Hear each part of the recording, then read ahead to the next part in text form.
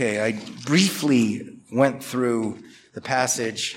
I wanted to go back to our Lord's response in John 12 and hopefully gain some nutritional value from it and our consideration of it.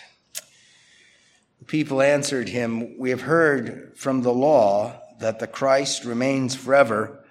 And how can you say the Son of Man must be lifted up? Who is this Son of Man?"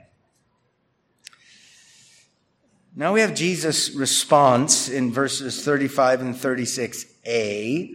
And in 36b, we have John adds this little footnote, this interesting observation.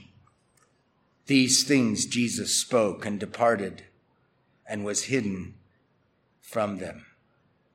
The response of our Lord in verses 35 and 36 reads as follows: "A little while longer the light is with you." A little while longer, the incarnate Son of God is walking in your midst, discussing things with you, healing, doing miracles, all sorts of things. "Walk while you have the light, lest darkness overtake you." You are privileged people. "He who walks in darkness does not know where he is going. While you have the light," while I'm here, "believe in the light that you may become sons of light." Now the point is their unbelief. Okay, that's, I think, why he doesn't just answer their question verbatim and show them all the texts in the Old Testament. He realized he's dealing with people who don't believe his self-witness. The point here is their unbelief in the face of our Lord's claims and what we are told happened in verse 28. Now, verse 28 is interesting. "Father, glorify your name." Remember that? Then remember the next thing. "Then a voice came from heaven saying, I have both glorified it and will glorify it again." So they didn't believe the self-witness of the incarnate Son of God, the Son of Man and Messiah, nor did they believe a voice from heaven. Do you get that? A lot of times, if I was there and I heard a voice from heaven, I'd fall down on my knees and worship Jesus. They didn't.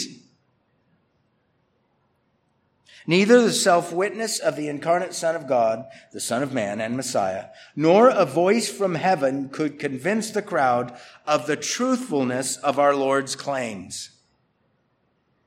So what does he do? He calls them to believe nonetheless. There's something interesting here. You have people in your lives, you've given them the gospel many times. They still don't believe. What should you do? Should you tell them you need to go home and get on your knees and cry out to God for real repentance and real faith like you've never, ever, ever done before, until you're crying and weeping and staying up for hours or something like that? Should you put on them some sort of mystical experience?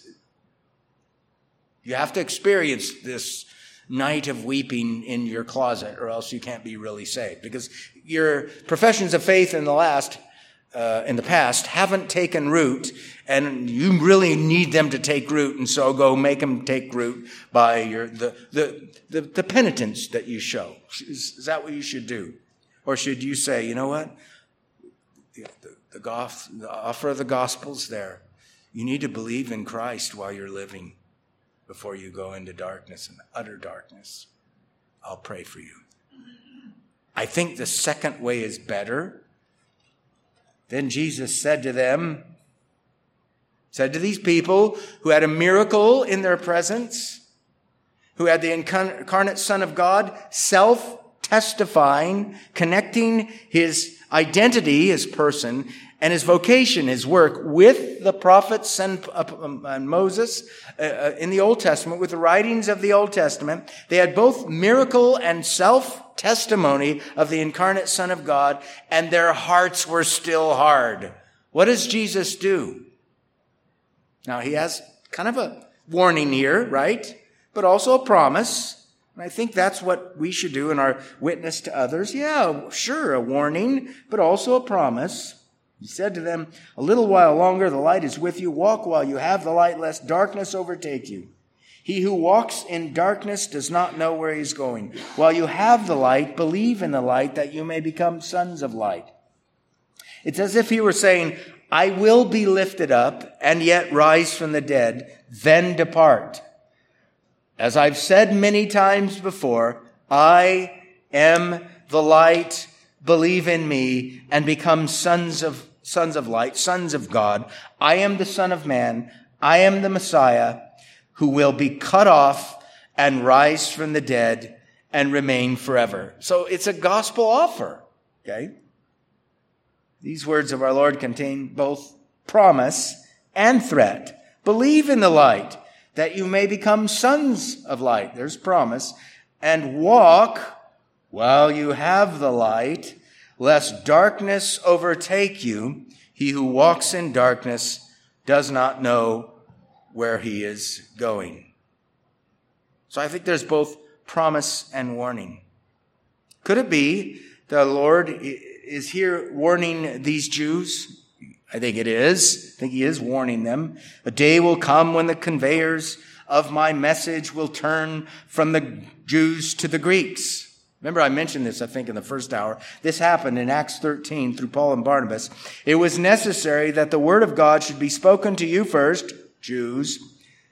But since you reject it, behold, we turn to the Gentiles. Acts 13:46. Could this be like a warning that if you don't, I'm just going to turn wholesale the conveyors of the messianic message after I go to heaven, I'm going to turn them from you, in large part, toward the outside world. I think it is, and I think we're going to see that in the next passage, verses 37 to, I think, 50.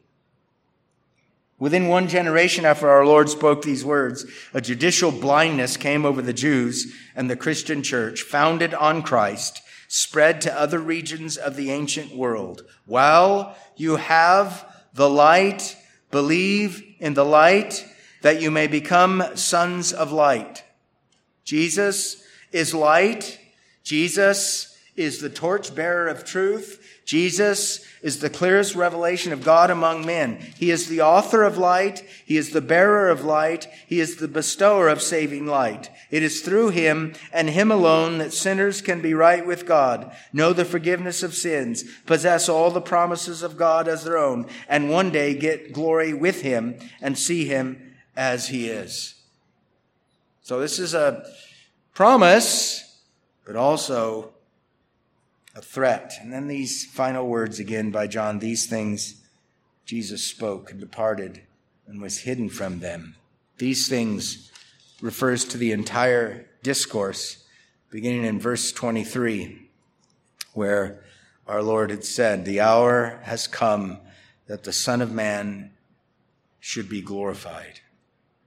Our Lord's public ministry in Jerusalem basically comes to an end with these final, if you have a red letter edition, these final red letters. What John's going to do in verse 37 and following, he's going to kind of pull aside from recording the life of our Lord, and he's going to kind of give an apostolic footnote to this. Jesus left them.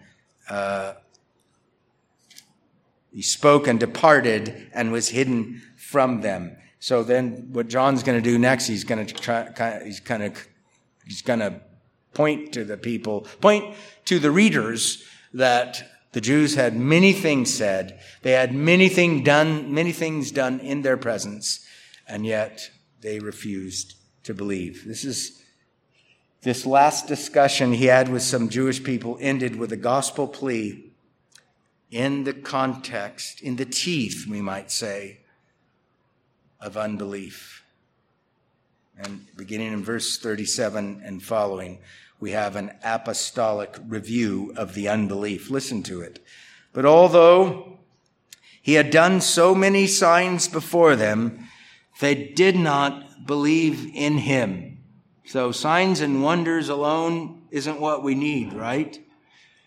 That the word of, now watch this, that the word of Isaiah, the prophet, okay, so now he's explaining the unbelief of the first, then present Jewish people. And he says, that the word of Isaiah, the prophet, might be fulfilled, which he spoke. Lord, who has believed our report, and to whom has the arm of the Lord been revealed? Therefore they could not believe, because Isaiah said again, see what he's doing? He's saying this first century historical, judicial blinding and unbelief by the Jews is actually a fulfillment of prophecy, which is kind of a scary thing to think of. He has blinded their eyes and hardened their hearts, lest they should see with their eyes, lest they should understand with their hearts and turn, so that I should heal them. These things Isaiah said when he saw his glory and spoke on him. And he goes on through verse 50. I think I'll be able to do the entire section next week. But let's pray. Lord, we come to you. We thank you that light came in the person of the Son of God many, many years ago. And light subsequent to that, revelational light, the scriptures and the Spirit together came to us who are now believers, and we embraced Christ. We got him. We got the light. We became sons of light. We don't earn this. We don't deserve this. We don't earn and deserve the public means of grace, the word, prayer, the sacraments, baptism, the Lord's Supper, but we're here for the supper. We desire grace to be deposited into our souls in relation to, in connection to the means that you have ordained. So do that. Strengthen our weak hearts, we pray in Jesus' name. Amen.